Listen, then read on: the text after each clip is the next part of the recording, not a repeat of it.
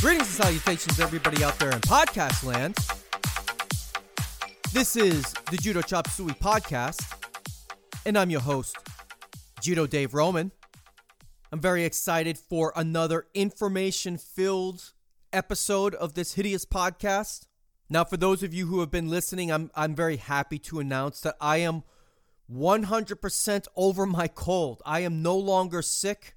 The cough finally went away, so I should be able to blab into this microphone without having to pause my recording to let out a cough or vomit or anything like that. Well, I wasn't vomiting. I'm just kidding. But I no longer am coughing, so it's just a great thing.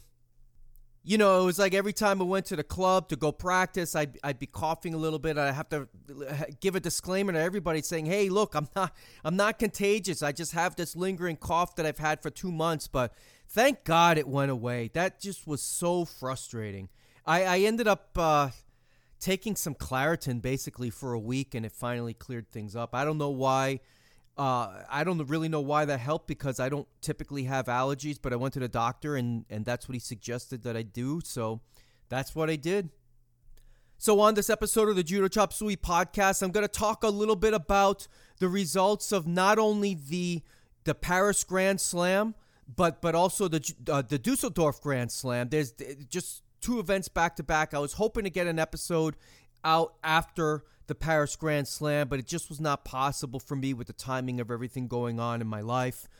And by everything, that means a complete rehab of my rental home that I need to get done. So I've been super busy with that, doing a lot of painting the entire house. And let me tell you, painting is man's work. That is hard work. And I've painted rooms before, don't get me wrong, but when you're pressed for time like I am, because I got to get another tenant into that house, but when you're pressed for time and you got to get work done, and you got to get a good work done, is that hard. That is just physical labor, and if I wasn't in as good a shape as I was, it'd be kicking my butt.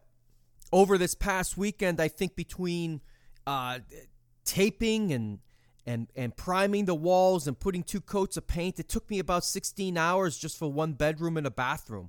I mean, granted, that master bedroom's kind of big, but still. And plus with those vaulted ceilings, let me tell you, I will never ever buy another single level home with vaulted ceilings. What a stupid idea. Ugh. Do you know how hard it is for me to climb up a ladder and then put the paintbrush into a wrench and then hold that wrench because my ladder's not tall enough? And I'm not going to spend $225 to buy a ladder just to paint the house. So I don't know. I'm just, I probably should have saved all of that for my after party segment, but I managed to get it out here. But I'm going to continue on with judo related things. So like I was saying, I'm going to cover the Paris Grand Slam and the Dusseldorf Grand Slam, excuse me. I also want to talk a little bit about an upcoming event that is a staple of American Judo called the New York Open. I'm sure most of you are familiar with what that is. I also want to talk about some changes by the USJA. They're very positive changes that was shared with me just a couple of weeks ago, and I figure I know some of you out there are members of the USJA. At least half of my audience is from the United States, so you guys, for those of you who are USJA members, there's some pretty good information that I'm going to share on this episode. And let's see, what else am I going to share? There's probably a couple of things that's just slipping my mind that I'm sure that I'll get to as I get this thing rolling. But first off, I want to talk about a new partnership that I have that's specific to this podcast. So this is specifically podcast-related news. Now, I have joined this a podcast network called Age of Radio, and I'm probably going to write up an announcement on my Facebook page and share this on Instagram as well and on Twitter. But basically, Age of Radio is a podcasting network that will allow me to earn just a little bit of money for this podcast, depending on the advertisers and how much interaction and feedback and impressions that this podcast gets. So what that means for you guys is that you may hear advertisements throughout this podcast. I'm going to be implementing a slot for the pre-roll and the mid roll and the post. There should be a post roll. I don't know if they call it a post roll, but basically, there may be 2 or 3 advertisement spots in this podcast. I'm going to try my best to generate a smoother transition for the for the halfway credits for the podcast. So I'll record this. I'll try and mark the podcast spot. It's going to be new for me. So if all of a sudden I'm in the middle of a thought and it cuts out to a commercial, it's because I'm still trying to figure out the how to best transition into a mid-roll advertisement. So this potentially means for me that I might make a little bit of money off the podcast, which is great. I don't do this for the money, but if I can get enough money a month to buy myself a cheeseburger every once in a while, I think that'd be fantastic. So as of this episode, I am going to be transitioning the podcast to Age of Radio Network. For those of you that listen on Podbean, I'm going to still upload the episodes on Podbean up until maybe late April or the episodes that I do in May. Now, for you regular listeners that listen on different podcasting related apps, I don't think there's anything you need to do right now. You won't need to update your feeds because currently the feeds will redirect, but if there's some kind of, just letting you guys know right now, if there's some kind of snafu in May or especially June, because I'm not going to renew what I pay for Podbean. So if there's some kind of snafu with you getting the episodes on the podcast, then you can feel free to reach out to me at judochopsuishow@gmail.com or reach out to me on Facebook. And I can let you know what the redirect or what the new RSS feed is. But, what I might do is I'll just put it out there on my Facebook now, and that way it'll be out there for public consumption, whatever the case may be. But if you have any issues way down the road, it'll be because of the RSS feeds and something like that. Because right now it redirects, but there'll be a point where it won't redirect. Anyway, so yeah, Asia Radio, very excited to be part of that. And they have a great lineup of podcasts that are already associated with the network. So it's all good. I'm very excited about it. I very grateful for that opportunity. I want to take a moment to talk about an upcoming judo tournament that's on my radar. And it's not the Dusseldorf Grand Slam or the Ekaterinburg Grand Slam. Not even the Rabat Grand Prix, which is a new Grand Prix happening on March 6th through the 8th. I am talking about the New York Open.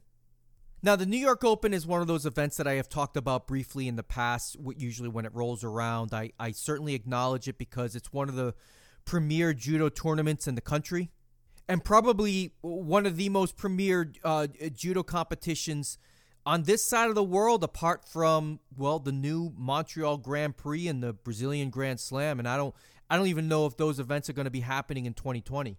In fact, I know that the Montreal Grand Prix is not happening this year. I don't know why, but it's not on the calendar. But the Brasilia Grand Slam is. So irregardless of that, the New York Open is happening on Saturday, March 21st at the New York Athletic Club in New York City. Now, this is not one of those run-of-the-mill local tournaments. This is a tournament that's been going on really for decades, and it's going to feature international athletes from a variety of countries. If I'm not mistaken, athletes representing Germany, Poland, Brazil, Great Britain, Israel, and Georgia are going to be competing at the New York Open along with the Team USA. Now, in the past, I know that, for example, the Israeli team has sent some of their premier stars like Tal Flicker and Sagi Muki to compete at this event. However, this year, it's probably not good. Of those countries that are going to the event, it's probably going to be their, for lack of a better term, maybe their B team, because most of their top competitors are preparing for the Olympics. And going to New York City is probably going to be outside of their wheelhouse for tournament preparation. That's a long flight for just about everybody else, except maybe for Canada and maybe Great Britain. But now, speaking of Canada, actually, you know what? I'm going to run down Team USA and who's going to be representing Team USA at the New York Open. So, it's my understanding that they kind of mix up the teams this year, and they can invite people from other countries, and that's kind of where I'm going with this. So Alex Turner under 73 kilos, Colton Brown under 90 kilos, Nate Keefe under 100 kilos, Angelica Delgado in the under 52 kilos, Caitlin Jarrell under 52 kilos as well, Skylar Hattendorf representing under 53 kilos, and Kalita Supancic under 78 kilos. Now that's kind of the wild card here because Kalita represents Team Canada, but she's going to be fighting for Team USA this year. And the head coaches for Team USA this year is going to be Travis Stevens and Hannah Carmichael. So everybody representing Team USA has IJF, high-level experience, especially Kalita, because she's actually had a pretty good past couple of years on the IJF World Tour, and in the Olympics, she ended up with a 7th place finish, which is nothing to sneeze at. Now, if I didn't say it already, which I'm not sure if I did, I'm going to be in attendance for this thing. I got invited to be a VIP, which I was very honored about. And because I got enough advance notice, I'm going to go. I was very honored by the invite from Travis Stevens and the tournament director, John Walla. I've been conversing with him via phone and text messages. He sent me some great materials on some former New York Open team judo tournaments. And the thing is, it's this event, it's not, like I said, it's not like your local event. I mean, they really pull out all the stops for this, and I'm really excited to be there.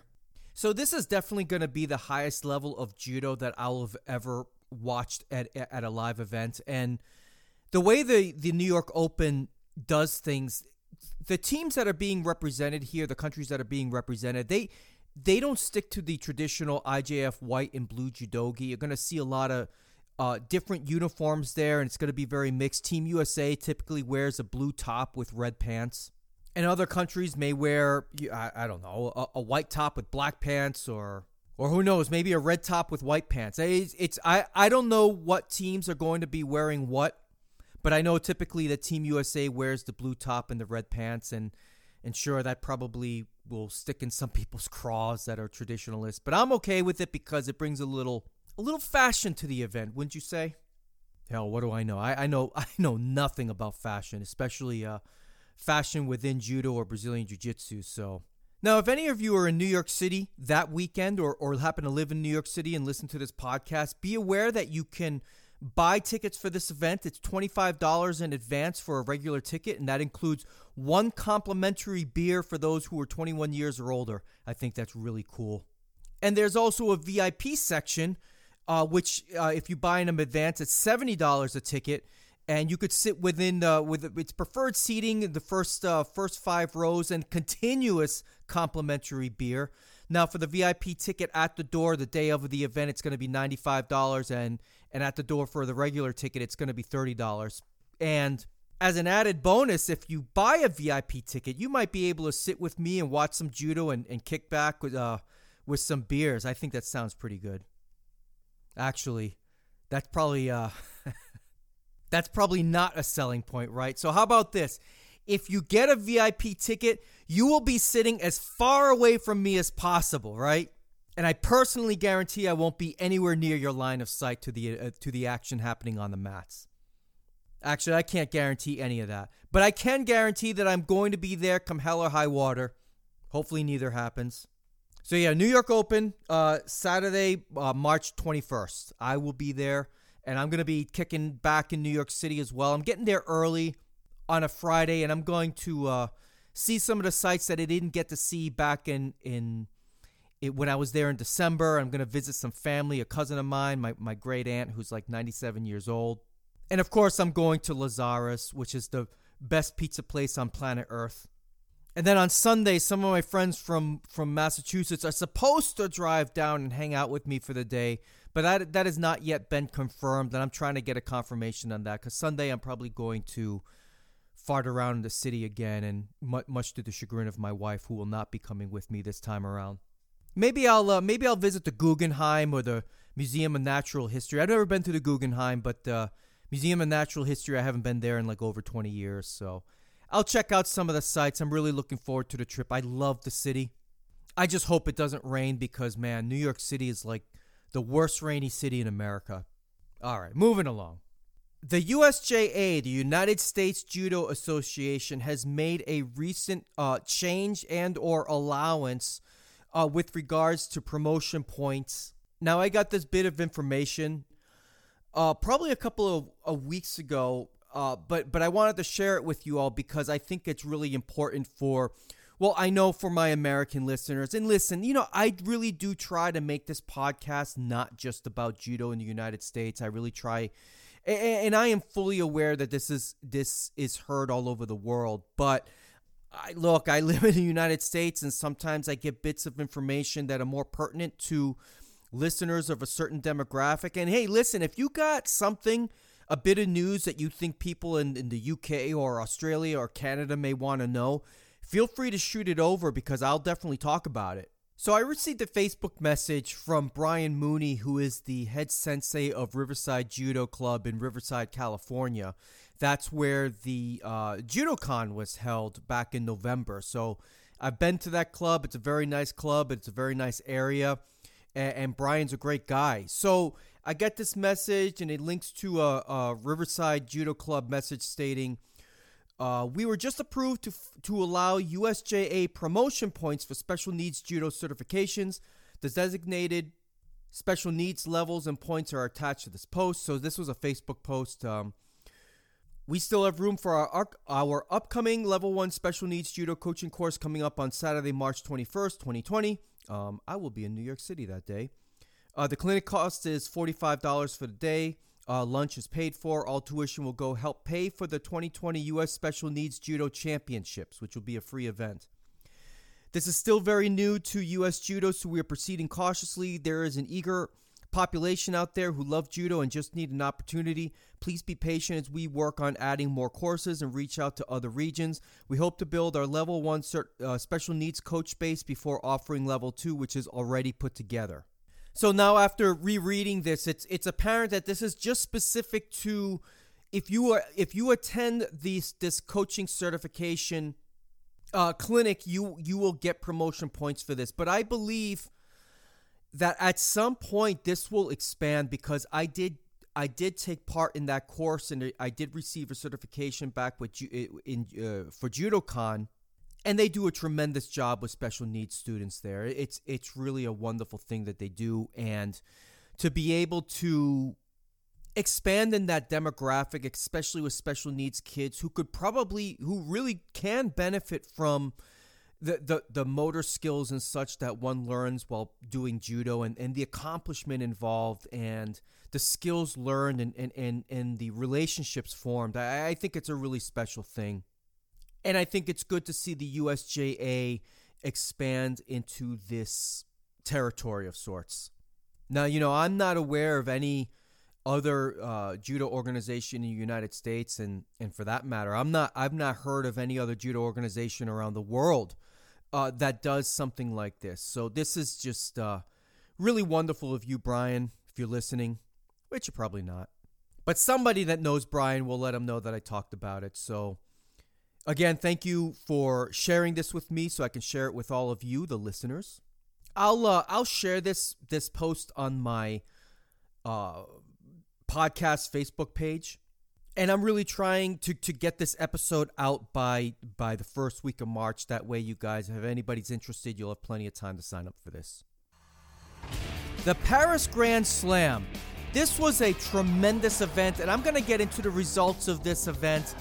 Obviously, I'm going to cover what I think was the biggest story of the event, and I'm going to start with that right now.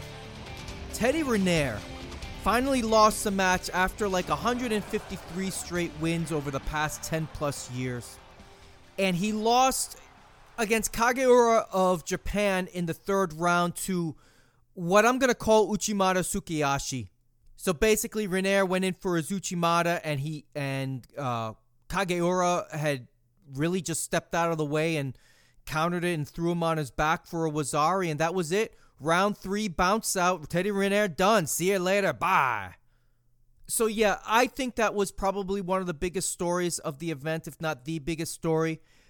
But I'm going to sit here and tell you right now that this is not a big deal. And I'm glad that Teddy Riner lost. And I'm not glad that he lost because I have something against him. I really think that he needed this loss, and I'll explain why. That streak, to me, had just become one more thing that Teddy Riner had to think about and worry about.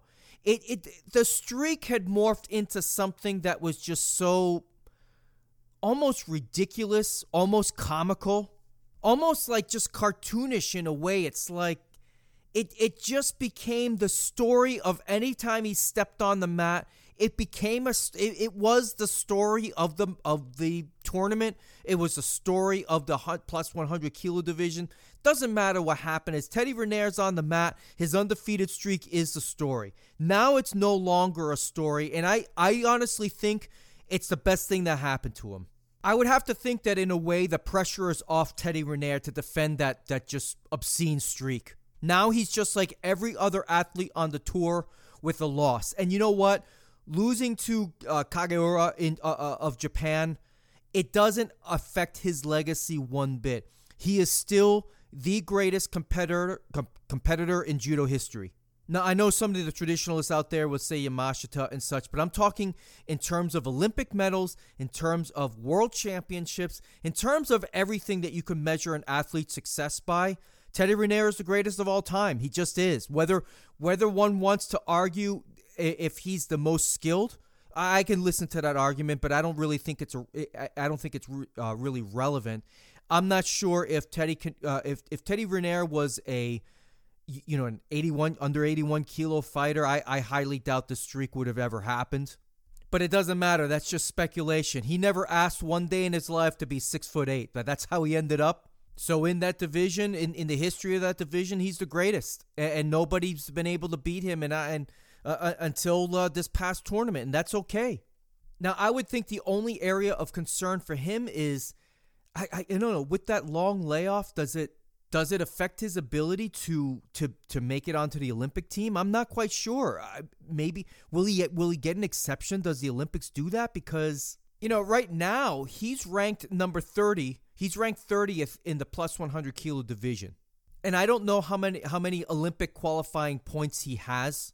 But if he doesn't have enough, he's going to have to compete for the rest of the year if he expects to be representing France in the Tokyo Olympics.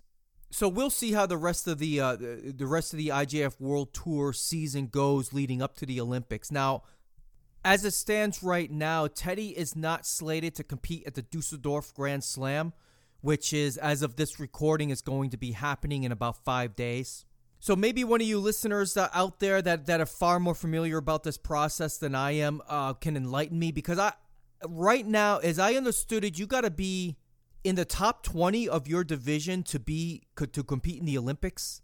And right now, Teddy Riner is at 30. No, he's number 30. So unless he's got other Olympic qualifying points, only the top 20 or so in that division are going to make it to the Olympics. I mean, that's what I thought how it happens. Because I know the Olympics themselves, in terms of number of participants, it's far lower than what you typically see at a Grand Slam. There might be, under 400 competitors at the Olympics, where at the, for the Dusseldorf Grand Slam, for example, there's going to be well over 700.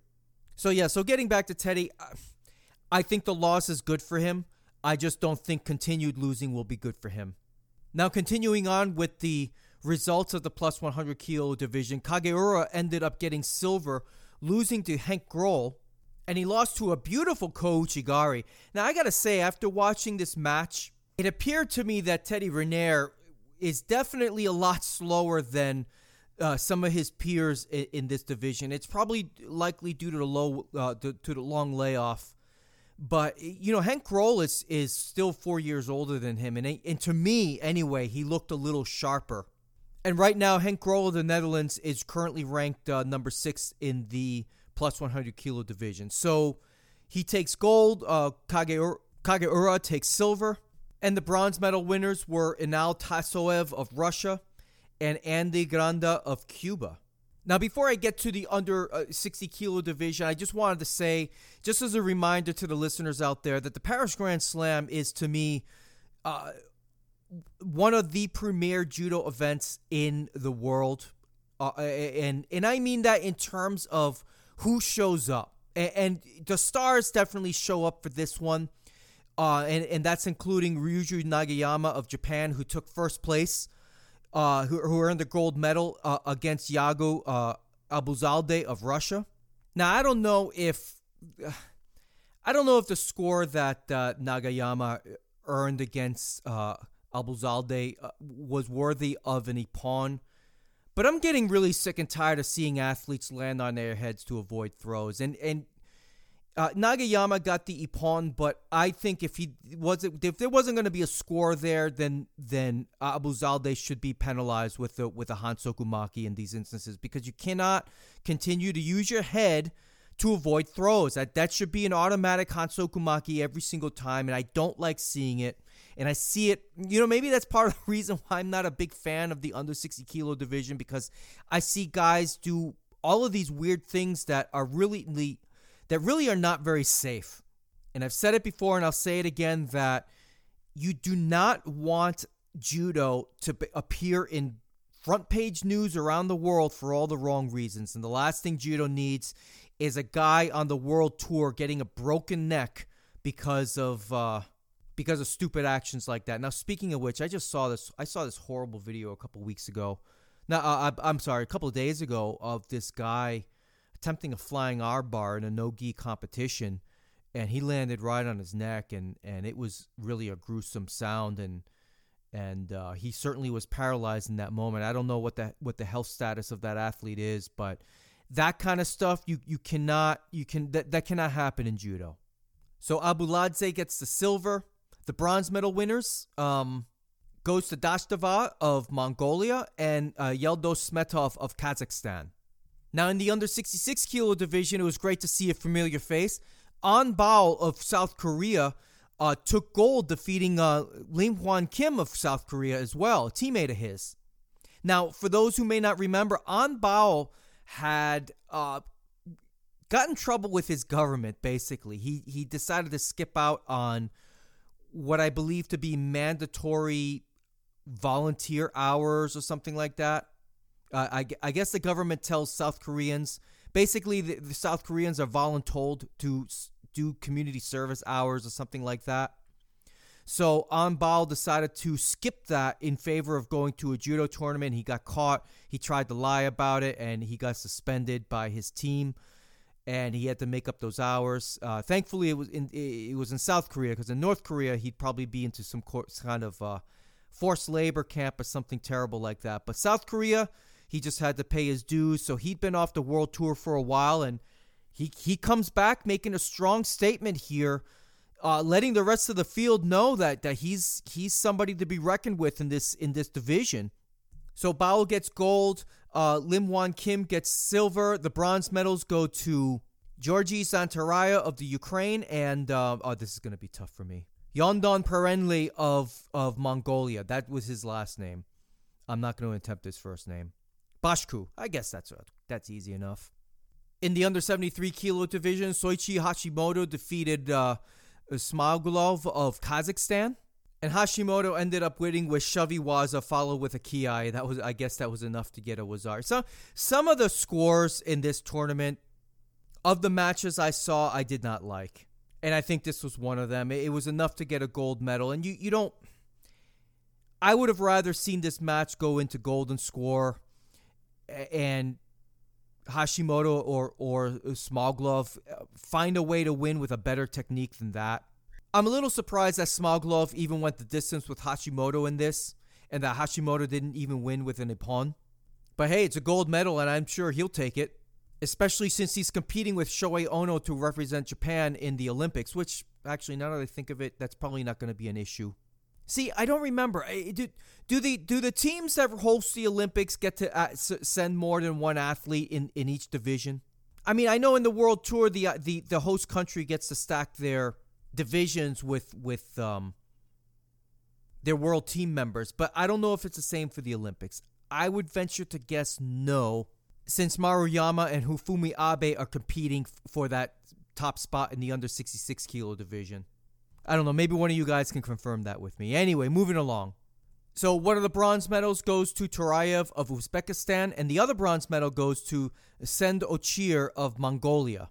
So you know what? Before I continue with the rest of the results of the Paris Grand Slam, I'm going to move quickly through them.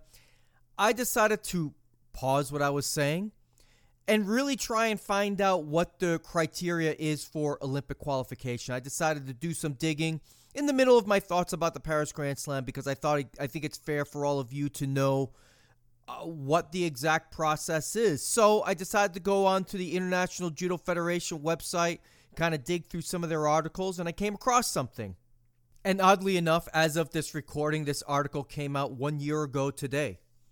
So the headline, it's called Qualification System Games of the 32nd Olympiad, Tokyo 2020. For all judo athletes of the World Judo Tour, the road to Tokyo started in Hohhot in 2018, which I knew that. On the occasion of the Grand Prix held in China, you will find below all the necessary information to understand the Olympic qualification process, which is now in full swing. And it's been in full swing for quite some time, as already stated. So let's see. Starting off, it goes into the, which divisions are going to be in Tokyo. Goes through all the weight divisions and the mixed teams. For the women's division, it's under 57 kilo, under 70 kilo, and plus 70 kilo. For the men, it's under 73 kilo, under 90 kilo, and plus 90 kilo. Those are for the mixed team weight divisions. Now, continuing on, it says, for the first time, the same number of men and women will be qualified for a total of 352 competitors. To this, 14 places must be added for the host country, Japan, and 20 tripartite commission invitation places, which gives a total of 386 athletes who will participate in the 2020 Tokyo Games. The maximum number of athletes per National Olympic Committee will be 7 men and 7 women, with a maximum 1 athlete per event. The mixed teams can only be formed from athletes qualified for individual events. Let's see, the type of allocation of quota places. The quota place is allocated to the athlete by name. However, as per the IJF World Ranking List direct qualification method, if a National Olympic Committee has more than one male athlete ranked in the top 18 of the world ranking list of the 25th of May by the 25th of May 2020, and or one or more female athlete ranked in the top 18 of the world ranking list of May 25th, 2020, the NOC can decide which of these athletes will receive the quota place. And this is why the at least for Japan, the All Japan Judo Championships are such a big deal, and why it can be challenging for somebody like Hifumi Abe, who's been a 2-time gold medal winner in the World Championships. He may have he's not automatically in because you've got Maruyama in his division as well, and that same challenge also applies to, for example, Sarah Asahina, who has been a staple in the plus 78 kilo division, but she did not win the World Championships in 2019. That went to Sone Akira. So I have to believe the All Japan Judo Championships this year will be the ultimate deciding factor on who ultimately gets these spots filled in the Olympics. So continuing on, all athletes must comply with the provisions of the Olympic Charter currently in force, including but not limited to Rule 41 and Rule 43, that's Nationality of Competitors, and World Anti-Doping Code and the Olympic Movement Code of the Prevention of Manipulation of Competitions. Those are the 2 rules in question. Only those athletes who comply with the Olympic Charter may participate in the Olympic Games of Tokyo 2020. To be eligible to participate in the Olympic Games, all athletes must be born on or before December 31st, 2005. All right, continuing on, the IJF World Ranking List of May 25th, 2020 will be used to allocate the 352 qualification places of the hierarchical order of qualification. For direct qualification, really for the men and the women, the 18 highest ranked athletes on the IJF World Ranking List by May 25th, 2020 will be directly qualified with a maximum of 1 athlete per NOC weight category, which I already covered that. There's also the continental qualification. An additional 100 athletes will be directly qualified as per the IJF World Ranking List based on continental representation and according to the following procedure. For each continent, And based on the IJF World Ranking List of 25th of May, a continental ranking list will be created listing all athletes from all relevant continent across all weight categories and genders according to the world ranking points. Athletes with the highest number of points on the continental ranking list will qualify. Maximum of one athlete per NOC can qualify through continental qualification across all weight categories and genders. If a continent fails to use its full allocation, any remaining quota place will be allocated according to the IJF World Ranking List of the 25th by the 25th of May to the highest ranked athlete not yet qualified, irrespective of the continent in the respective gender, respecting the maximum quota of one athlete per NOC per event. The host country is guaranteed 14 quota places, one quota place in each men and women's event, as well as participation in mixed teams event. So this is, and it goes back to what I was wondering out loud earlier with regards to Teddy Riner. He is currently not ranked in the top 18 in the plus 100 kilo division. So either he's got to get to that top 18 before the 25th of May, or he may be able to represent France in the plus 100 kilo division via the continental qualification. I mean, at this point, he's going to be there, right? I mean, I don't think there's any doubt in my mind that he's not going to, or there's no doubt in my mind that he's going to be there in some way, shape, or form. He's gonna make it there. I at least I hope so. So anyway, that's the qualification process for the Olympics for this year. So what I'm going to do, I'm going to continue on with the rest of the Paris Grand Slam. I'm going to really try and get through this because I also want to cover some of the things that happened in Dusseldorf as well. And please keep in mind, I'm not going to be able to cover every single fantastic story or great thing that happened in either of these events, but I still want to cover who won what and what that may mean, if anything. So continuing on. All right, so in the under 81 kilo division, it was won by Matthias Kasse. Now, I may need to backtrack a bit because this is a big win for Kasse, especially when Sagi Muki was competing and he ended up earning a 7th place finish. So Kasse winning gold in this division on this day, it's a big deal because I was kind of critical at the World Championships when Saeed Molai had to pull out of the competition because of his disgusting government. So I thought I had been kind of saying that the division was a little bit tainted, or that win was tainted because we didn't get the matchup we expected to get, which was Sagi Muki versus Saeed Molai. So it ended up going to Kasse. Actually, what I mean is that Kasse ended up in the final. He ended up in the final against Sagi Muki where he lost, but I had been kind of contending that Kasse should not have been there in the first place. Now, granted, look, Saeed Molai was not at the Paris Grand Slam, but I'm not going to take anything anymore away from Matthias Kasse. He won gold on this day, and he had a tough road doing so, as they all do, but he won gold. I'm not going to take it away. He earned it, and he defeaed Sharafetdin Botbolov of Uzbekistan. The bronze medal winners were The bronze medal winners were Antoine Valois-Fortier of Canada and Sotaro Fujiwara of Japan. In the under 90 kilo division, the gold went to Nicolas Sharazadashvili of Spain. We all know he's not from Spain, but come on, he won gold. And in the under 100 kilo division, Peter Palchik of Israel takes gold. And if I'm not mistaken, that's 2 gold medals in a row for Peter Palchik in the under 100 kilo division. He's had quite a month, I must say. And in the plus 100 kilo division, the gold medal went to Henk Grol. I think I said that already. If I didn't, and he defeated Kageura, who had defeated Teddy Riner earlier in the day. Now, something interesting about Henk Grol, he's obviously one of the best in the world, but he's 34 years old. So for all of you out there saying that, Teddy's lost a step, he's at the tail end of his career, he doesn't have but another year left. Hey, Henk Grol is 40. He's 34 years old. So you got somebody that's not only past his prime age-wise, but he's also ranked number 6 in the world. So it makes me wonder if Teddy can stay healthy.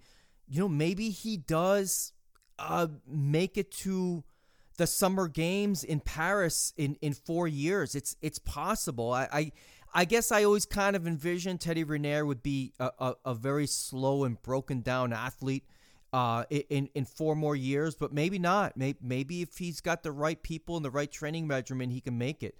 But I got to think he's got to get lighter than what he's currently at in order to have a chance of winning gold in Paris in 2024. But we're so far away from that right now, I shouldn't even be discussing it. I'm just talking out loud here, like I always do behind a microphone. Moving along.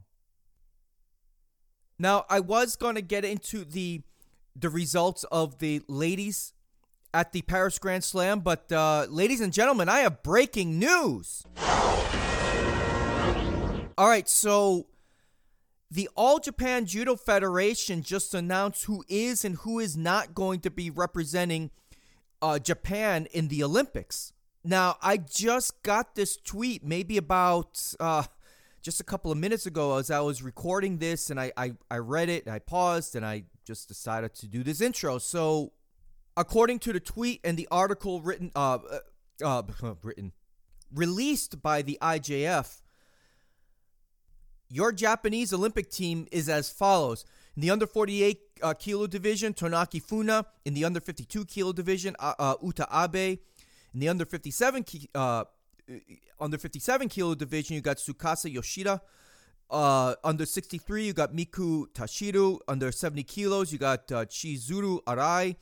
In the under 78 kilo division, you have Shori Hamada, and in the plus 78 kilo division, you have Akira Sone. Now, that one is interesting to me because I know I just said that I wasn't sure earlier, but then I remembered that her spot was secured after her win in the World Championships, and I completely forgot about that, but that was definitely the case. That was, I think, the only sure thing going into this determination for the All Japan Judo Federation as to who is going to represent Japan in the Olympics. So that was the only sure thing that we knew of. So in the for the men's side, in the under 60 kilo division, you have Naohisa Takato.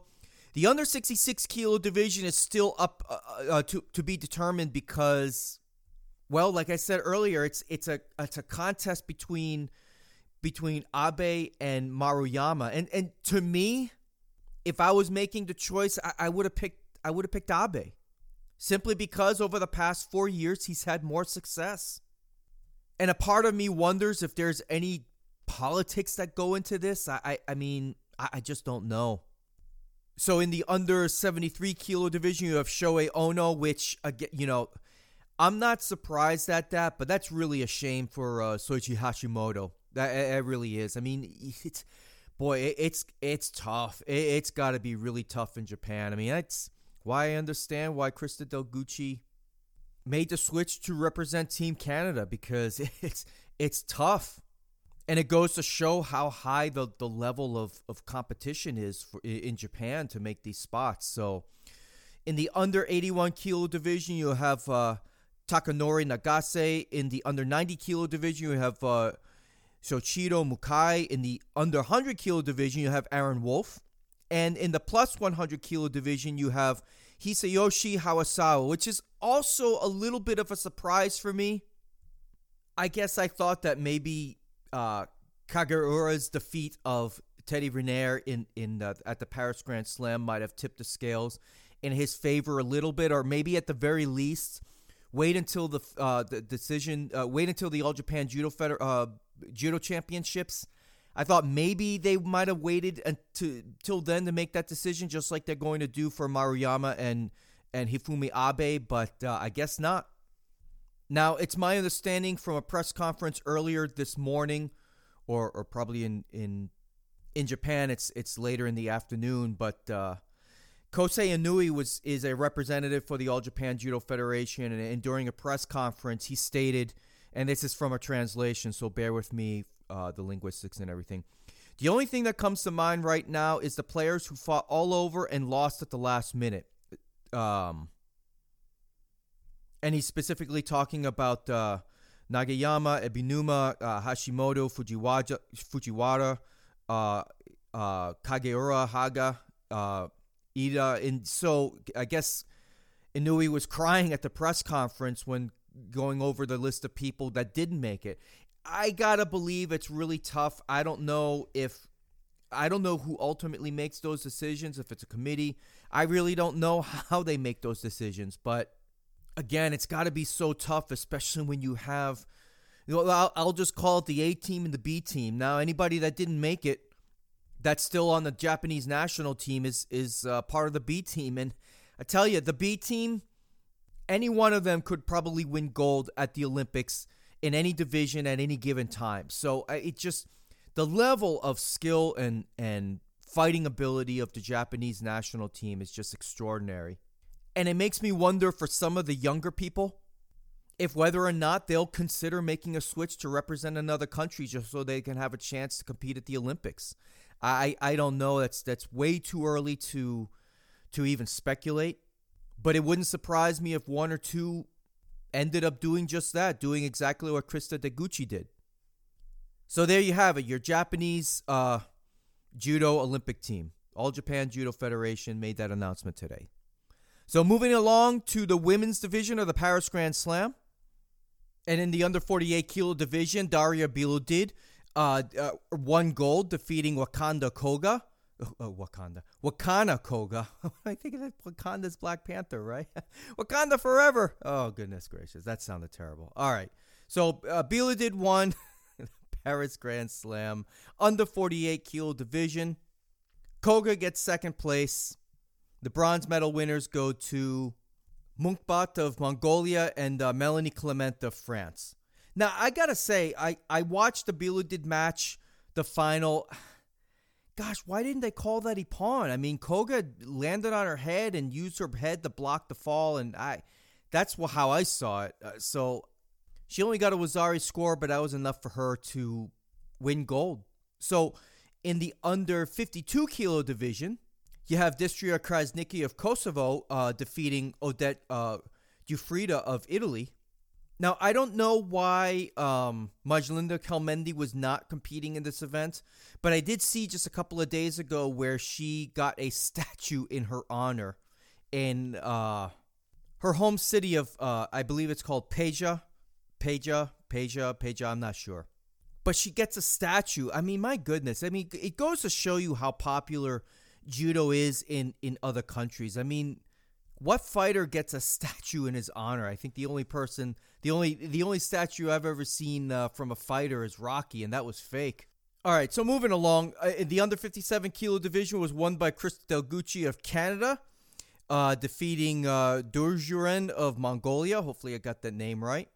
The under 63 kilo was won by the under 63 kilo division was won by none other than Clarissa Bignenu. She defeated Nami Nabekura of Japan with a beautiful counter. Man, she is a force out there. She's incredible. I would be stunned if she didn't win gold in Tokyo. Now moving on to the under 70 kilo division, which was won by Yoko Ono. Not that Yoko Ono. She defeated her teammate from Japan, Saki Nizoi. I was about to say of Japan, but I just said that.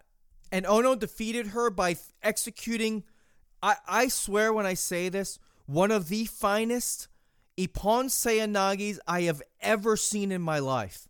It's a must-see throw. Look up Yoko Ono versus Saki Nizoi of both of Japan in the Paris Grand Slam final for the under 70 kilo division. You got to see it. It just was a phenomenal throw. It just stunning. Another hometown hero won the under 78 kilo division. Madeleine Malogna of France defeated Fanny Estelle Posvite of France, or a teammate. And in the over 78 kilo division, it was won another by a hometown favorite. Romain Diko of France defeated Marina Slutskaya of Belarus. Now, the Paris Grand Slam did not feature either Akira Sone or Sarah Asahina or Idalis Ortiz. None of them were there, and whenever those three are not there, the division loses its luster for me. Not to take anything away from Diko, but I'm not as familiar with her as I am with those other three. All right, so I want to continue on with the Dusseldorf Grand Prix. Now, full disclosure, I did not watch the Dusseldorf Grand Prix at all because I was painting my house. However, I had my Twitter notifications going like crazy on my phone, so I had to keep, stopping, looking down, seeing what's going on, and now I'm going to start with the under 52 kilo division, which was won by Uta Abe, which is no surprise for me in that division, and she defeated Armandine Bouchard of France. Now, one of the bronze medals went to Korlodoy Bishrelt of Mongolia. And the other bronze medal, I feel like I should put a drum roll here.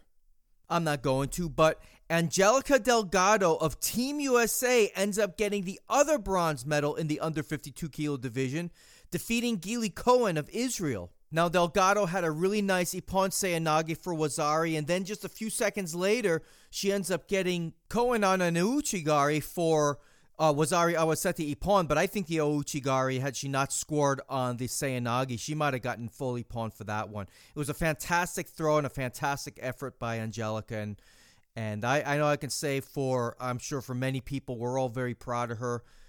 And you know what? This is a major medal. Medaling in a Grand Slam is going to get you more points toward Olympic qualification. I mean, she's in, right? I mean, she's got to be. I know she won't be the only representative from Team USA, but in terms of what I was talking about earlier, being in the top 18, well, she was ranked 16th going into this match, but I got to believe her ranking's got to be bumping up pretty close to 10 after this, right?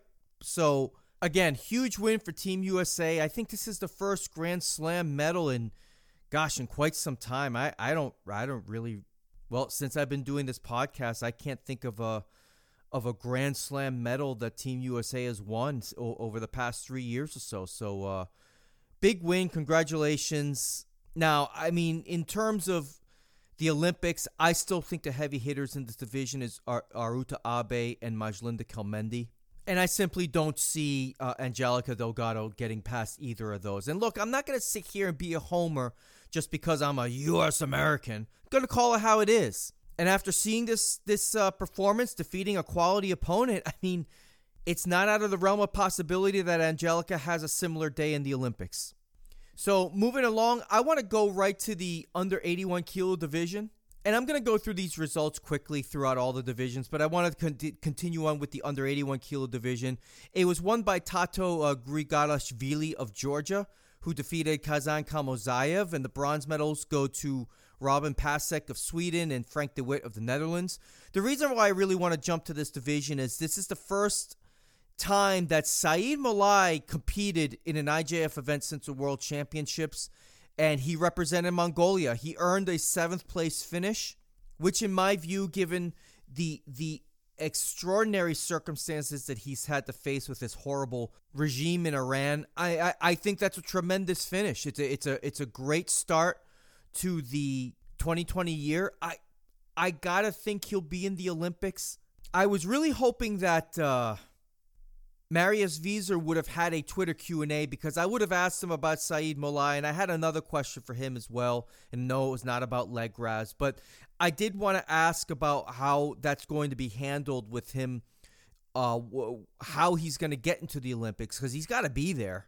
Because I don't know if his points transferred. I don't know if the IOC. I just don't know. So I was going to ask Mr.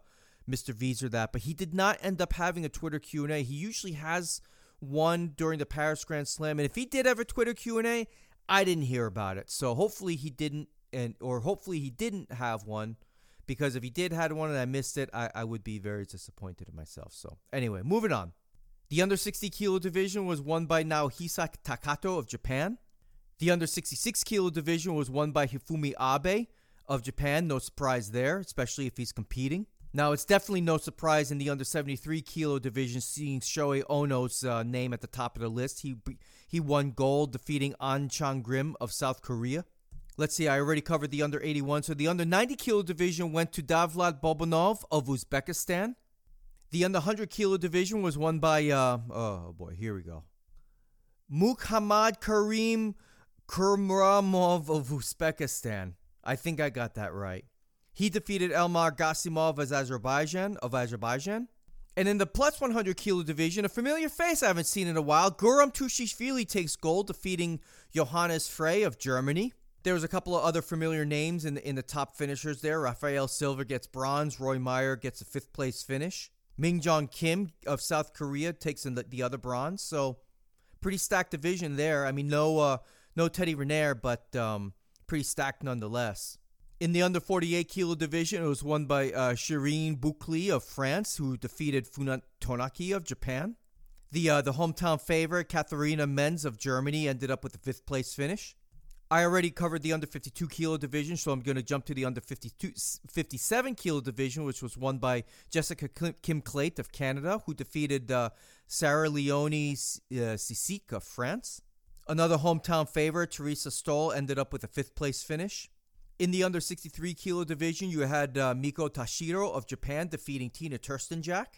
In the under 70 kilo division, you have Chizuru Arai of Japan defeating Gabriela Willems of Belgium. Giovanna Sochiamaro of Germany ends up with one of the bronze medals, and Margot Pinot of France ends up with the other bronze medal. In the under 78 kilo division, you have Shori Hamada of Japan defeating Maria Aguilar of Brazil. Anna Maria Wagner of Germany ended up with one of the bronze medals, and Fanny Estelle Posvite of France ended up with the other bronze medal. Another hometown favorite, Louise Malzahn of Germany, also earned a 7th place finish here. Now in the plus 78 kilo division, you had Sarah Asahina defeating Irina Kinzerska of Azerbaijan. Asahina of Japan, of course. Idalis Ortiz makes her debut for the 2020 cycle or year, and she ends up with a bronze medal. And Hortense Vanessa Mabala Tangana of Cameroon ends up with the other bronze medal. See, I got that name right. I nailed that one. So that wraps up the Dusseldorf Grand Prix. I did not see it, so my apologies. Well, I mean, it's not like you guys care, but I wish I did see the event. Like I said, just doing all that damn painting. So looking at the IJF calendar, what's coming up next is the Rabat Grand Prix. That's the new Grand Prix I talked about earlier. It's in Rabat, Morocco. And that's happening between March 6th through 8th. You all should be able to hear this podcast before that Grand Prix, not that it really matters. And during March 13th through 15th, just a week later, you have the Ekaterinburg Grand Slam. Now, I just checked with regards to the Rabat Grand Prix. Teddy Riner will be competing in that event, at least he's expected to. So I'd be really interested to see how Teddy bounces back from his loss in front of his hometown. Not that I think it's that big of a deal. And also looking ahead, it appears that Angelica Delgado will be competing at the Rabat Grand Prix as well. She's currently the 4th seed in the under 52 kilo division. So we'll see how that plays out. I'd be very interested to watch that. I hope I can watch it unless I'm still doing housework, which I'm sure I will be. Well, I just got to say, I just realized that Angelica Delgado, I just remembered she's going to be at the New York Open as well, which I will see, like I said before, in person. She's had a heck of a busy couple of months. I mean, you got Paris and then Dusseldorf, and then Rabat. And I mean, it's a lot of traveling for her. Hopefully she's well funded and well compensated, because that's a lot of money out of her pocket if she isn't. All right, so I need to start wrapping things up. But before I do, I have a USA Judo specific thing that I wanted to cover. So all of my peeps out in the UK or Australia or Germany or Canada or, I don't know, anywhere but the United States, you want to log off or fast forward to the after party, which I am still having, feel free to go right ahead.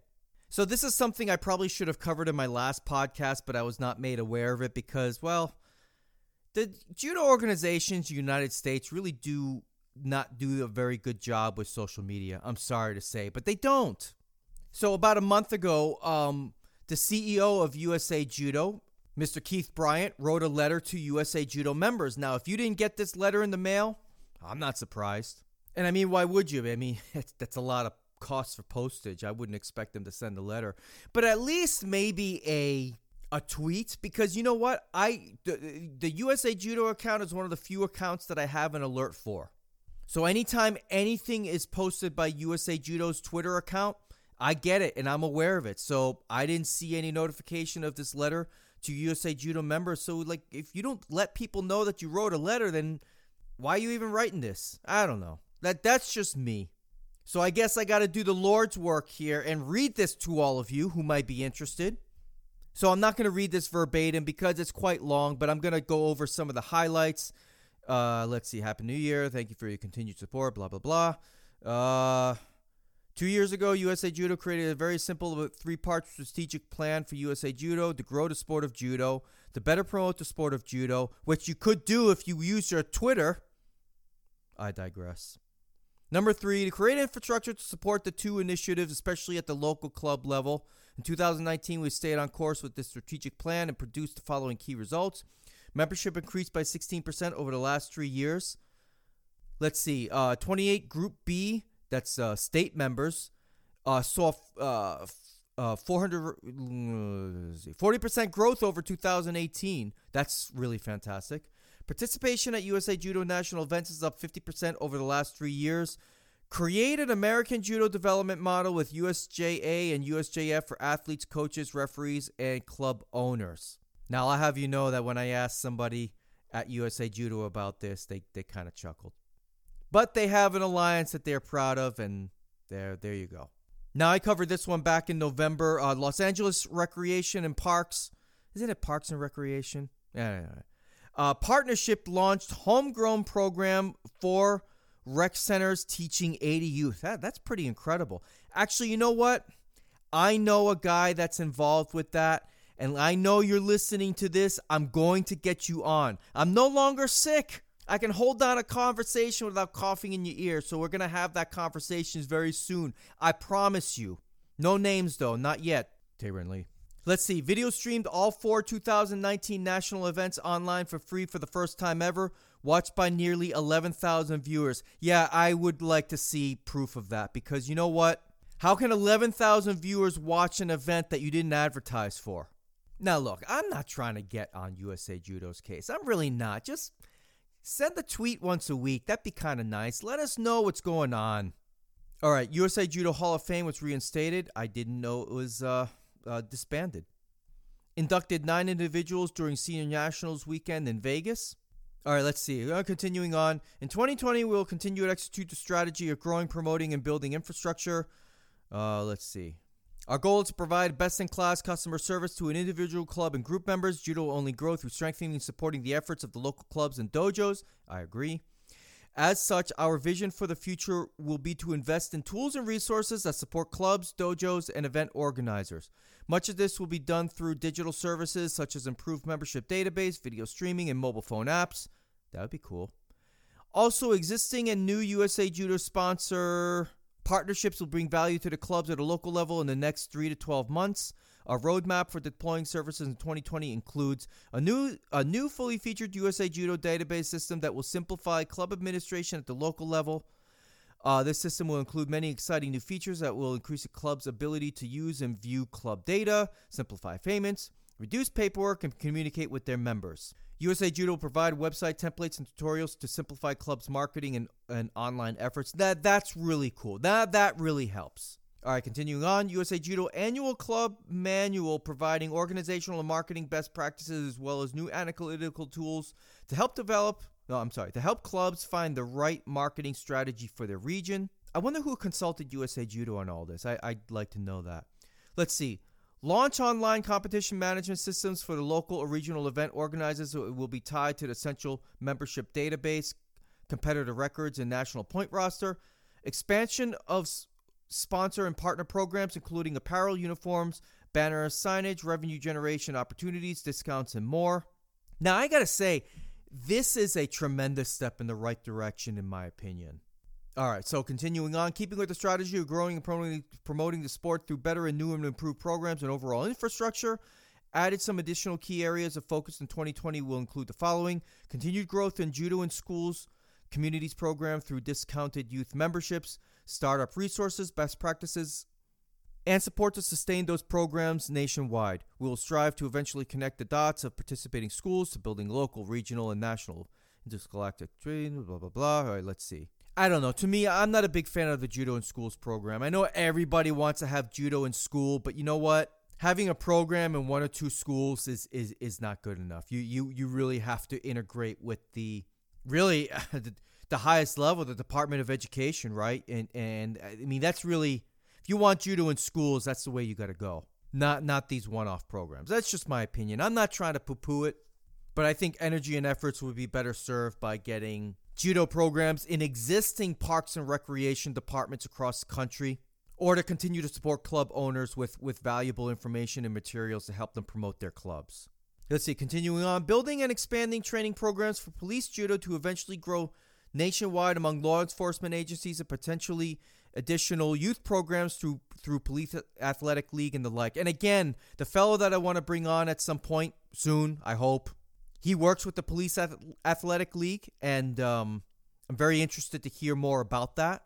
And another goal for 2020 is to grow to 11,000 individual members, something that has not been done in more than 20 years. That would be something. That would be pretty cool. So the rest of this open letter goes into what they want to do with a USA Judo app. That's a mobile app, which I think would be fantastic. Especially an app that helps you coordinate with hotel bookings and when to weigh in, when to register, where to go, that kind of thing. Because you know what? Some of these competitions end up being a cluster, when you get there. You end up traveling thousands of miles and only to find out nobody really knows what they're doing. I'm not saying it's that way at every tournament, but I know there's been tournaments where it's been a really big disorganized mess. So to have everything in the app, I think that'd be a good thing. And you know what? Anybody at USA Judo listening to this, if you want me to take a look at that app and test it around, I'd be willing to do it free of charge, because I am by trade a software QA engineer. I'm a manager, and I've been doing software testing for over 20 years, so I know what the heck I'm doing. So if you want me to take a crack at it, I'd be more than willing to do so. I mean, of course, I can't spend 40 hours a week for a month doing it, but if you want to put it out there as a beta test and you want me as one of your beta testers, feel free, because I'll be a professional about it. All right. I think that's going to put a wrap on this hideous episode. If you want to reach out to me via email to either complain about me or this podcast, or you wanted to discuss something judo related, feel free to email me at judochopsuishow@gmail.com. You can follow me on Instagram at La Vida Judoka. My Instagram is awesome. You can also follow me on Twitter at La Vida Judoka. And I've also got the Facebook page, the Judo Chop Suey Show Facebook page. You could also find me on Facebook if you are interested in adding me as a friend. And if you want to do that, just shoot me a message letting me know that you you listened to the podcast, and I'll add you. Because if you don't do that, your request is going to go into friend request purgatory. That's where I look at it, I see your request, but I'm going to ignore it because you didn't send me a message. It's that simple. All right, so the after party's coming up after the Gangnam Style credits. Is there anything else I want to cover? I don't think so. Let me see real quick on my notes. No, you know what? This has gone long enough. I got to end this thing. So with that, I hope you all have a great day. I hope you all have a great rest of the week. Train hard. Stay safe out there. And until next time, I'm out. Oppan Gangnam Style. Gangnam Style. Oppan Gangnam Style. Gangnam Style. Oppan Gangnam Style. Hey, sexy lady. Oppan Gangnam Style. Hey, sexy lady. The after party starts in 15 minutes. All right, the after party. If you made it this far, you are a diehard, because you know what? This podcast ended up being a lot longer than I anticipated it.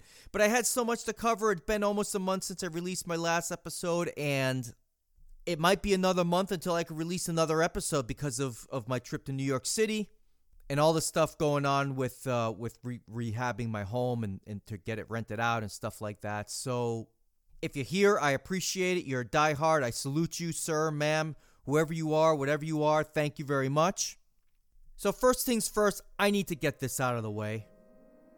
As you can hear the alarms, the panic-inducing alarms. The coronavirus is one of the most overblown things in the news today, and I'm tired of it. Nobody's going to be talking about this in 2 weeks when they all figure out that the coronavirus has been around for a long time and this isn't impacting anywhere near the amount of people that your regular flu does every single year. Not even close. So I'm a little exhausted about this coronavirus hype. Like, I've got a couple of news apps on my phone that I get alerts from, and seems like 3 times a day there's some new article coming out about the coronavirus. It's like, come on, just get some Lysol. If you're really worried about it, throw on a mask and stay away from people. I mean, we've been through this with SARS, we've been through this with the swine flu, now it's coronavirus, so whatever. I'm over it. Oh yeah, and also go ahead and wash your hands while you're at it every time you use the bathroom or whenever a chance you get, because I guess that's supposed to help things, help people not get the coronavirus. Just wash your hands. I mean, you filthy animals should be doing that anyway. All right, so I'm done with the coronavirus. I mean, even my job, they put up messages all over the walls and all over the doors saying, wash your hands, coronavirus, this and that. Even USA Judo's website has a thing on the coronavirus. I mean, come on. I mean, anyway, moving along. What have I watched on Netflix? So I saw this really interesting short documentary series called The Pharmacist. And it was just a really intriguing story about how this pharmacist, he lost his son. His son was murdered over drugs and this and that. And it turned out that in his community was being ravaged by OxyContin abuse. And he was getting a ton of prescriptions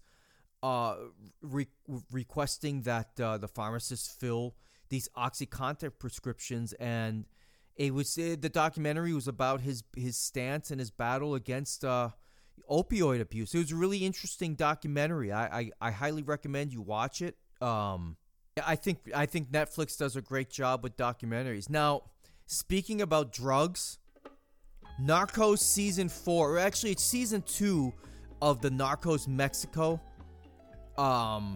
So if you guys are not familiar with Narcos, it's a show about drug dealers from different countries. You know, like they covered Pablo Escobar, they covered the Cali cartel. And this season of Narcos kind of covered how some of these Mexican cartels came to be, and it takes place about 30 years ago. They're all based on true stories and true people, and Narcos just does a fantastic job with their casting, because it's really fascinating to see, you know, who they cast as the actors and to see how these drug cartel folks really look like in real life, like Felix Gallardo, the guy that played Felix Gallardo on Narcos. He looked like a Hollywood version of the real guy. But the details and just the stories behind the DEA's fight with the different cartels in Colombia and in Mexico. It's just a great series. If you haven't watched it, you can't. For those of you that don't like subtitles, you're just gonna have to deal with it if you want to watch an excellent show. It's highly worth it. And like I just said, I just finished up season 4, and it was just brilliant writing, just brilliant acting. And as far as I'm concerned, it's one of the best shows on Netflix. Now, continuing on a drug show theme, Better Call Saul just started their season 5, and man, I don't know what it is about this show, but what started off to be just a spin-off of my favorite show of all time, Breaking Bad, it has become a thing of its own. And boy, especially last season and this current season, the 2 episodes that I've watched so far, in some ways, Better Call Saul, this is going to sound crazy, I can't believe I'm saying this, but it's true. In some ways, Better Call Saul eclipses Breaking Bad. And, you know, this universe that Vince Gilligan has created is just the way that he films it, the way that the actors portray these characters and everything. I'm not trying to sound like some expert critic or whatever the case may be. It's just the little things that they do in this show. It's just really phenomenal. And I can't remember if I've said it before. I know I just said it, but I mean before this episode. Breaking Bad is my favorite television show of all time. I think it was perfect from start to finish. Now, I saw El Camino last year when it got released, And I don't know. It was good, but I felt when I watched El Camino, which was the Breaking Bad movie on Netflix, it was a story that didn't need to be told. I was okay with the end of Breaking Bad. Spoiler alert, the end of Breaking Bad when Jesse is driving away after Walt is dying there of a gunshot wound. And I would have been okay with that ending, but they decided to do El Camino, which it just kind of felt like an extended episode of Breaking Bad. It was good. It was, but it wasn't, I didn't get that same Breaking Bad feel. I didn't need to see Jesse Pinkman one more time. I didn't need that. But Better Call Saul, the only drawback to Better Call Saul, and it makes sense, is that everybody, like a lot of the characters from Breaking Bad, they're playing younger versions of themselves in that universe, but they all look older. You got the characters, Mike Ehrmantraut, Gus Fring, Saul Goodman, Huel. A lot of these characters, they all look older, and they're trying to play like, characters that are supposed to be years before the events of Breaking Bad ever happen. But if you can suspend your disbelief and just watch that show with an open mind, it's phenomenal. If you haven't watched it, that's just another one that's just been fantastic. All right, let's see what else. Ray Donovan is going to be back for an 8th season. Now, they had announced that they were going to cancel this show, which I was really pissed off when I heard that, because the way they ended the final episode of season 7, it really looked like they were going to make another season. I mean, they had to at least, finish some of these storylines. But then like a couple of weeks after that, Liev Schreiber, who plays the main character, Ray Donovan, he announces on his Instagram pretty much saying, the show's been canceled. So there was really an outpouring on social media, really blasting Showtime for canceling the series. And again, then maybe about a week or two later, Liev Schreiber says that there's going to be a season 8. So that was the right thing to do. I mean, most shows on Showtime sucks anyway. It's the HBO has the premiere episodes. I mean, Ray Donovan obviously didn't suck. In Homeland, I only watched a couple of seasons, but that did not suck. But most of the other stuff that they put out there really sucks. But at least compared to what HBO does. So Showtime made the right decision here. I really have no idea why they would bother to cancel that show after the way that it ended. But it's coming back. I'm really excited about that. All right, let's see what else. I had my first beach day of the year just a couple of weeks ago. I went to Siesta Key down here in Florida, which at this point, Florida is one of the few places one can go to enjoy the beach and with reasonable temperatures and sit out there with your shirt off and that kind of thing. Yeah, you could go to the beach up in let's say Hampton Beach or Jones Beach up in New York or New Hampshire, but going to the beach when it's 20 degrees out and the water's 50. It's not quite the same experience when you go to the beach down here in the middle of February and it's 85 degrees and the water's about 70 degrees. So had a nice, really nice beach day at Siesta Key, which unfortunately for me has been rated the #1 beach in the United States, which I hate it when TripAdvisor does stuff like that. I wish they would just name Clearwater Beach #1. That way all the tourists can go there and leave Siesta Key alone to me. So, for me in the Tampa Bay area where I live, there's tons of beaches on the Gulf Coast, ranging for hundreds of miles. But for me, I've settled on Siesta Key, and I've got my own spot that I like to go to. There's usually not a lot of people. Most people that go to Siesta Key, they go to the main beach area where you can get parking and they've got bathrooms and things like that. But I've got my little. It's not quite so hidden, but I've got my little space, and I'm not going to tell anybody where it is. But there's a public access, a specific one that I use, and there's usually not a lot of people. And yeah, I must agree with TripAdvisor. Of all the beaches that I've been to in this country, Siesta Key is the best one that I've been at. I just wish they would keep their mouth shut, and that way the streets won't get as crowded as they already are. Or they won't even get more crowded, that's what I'm trying to say. So it was just a beautiful day. I know I fell asleep on the beach and I didn't get sunburned, thankfully, but But it was just nice hearing the water in the Gulf of Mexico, just hitting up on the beach. Just that the sounds of the beach is just enough to put me asleep for hours. Anyway, I think that's it for. Oh no! There's one more thing I wanted to talk about. The XFL. Have you guys checked it out? For you football fans out there, I'm talking about gridiron football. It's not a bad thing. I've been enjoying the heck out of it of the games that I've watched. It's not, obviously it's not NFL quality football, but it's certainly the skill level and athleticism. It's better than what you typically see in college. Now, I hate it when people just bash the XFL because it's not the NFL, but they're the same people that bash the XFL. They're diehard college football fans, and it's so stupid because, for a lot of the powerhouse schools in college, they may have one or two players that are good enough to even play in the NFL, and then maybe about 4 or 5 players that are good enough to play in the XFL. Apart from that, like, most of the players are not good enough to play professional football anywhere. They're just college kids. So for those of you who watch college football and then bash the XFL because they're not talented enough, I mean, are you kidding me? So yeah, I really like the rule changes. I love that they took away the extra point kick after a touchdown, and instead you can go for 1 or 2 or 3. I really love that. I really love what they did with the kickoffs.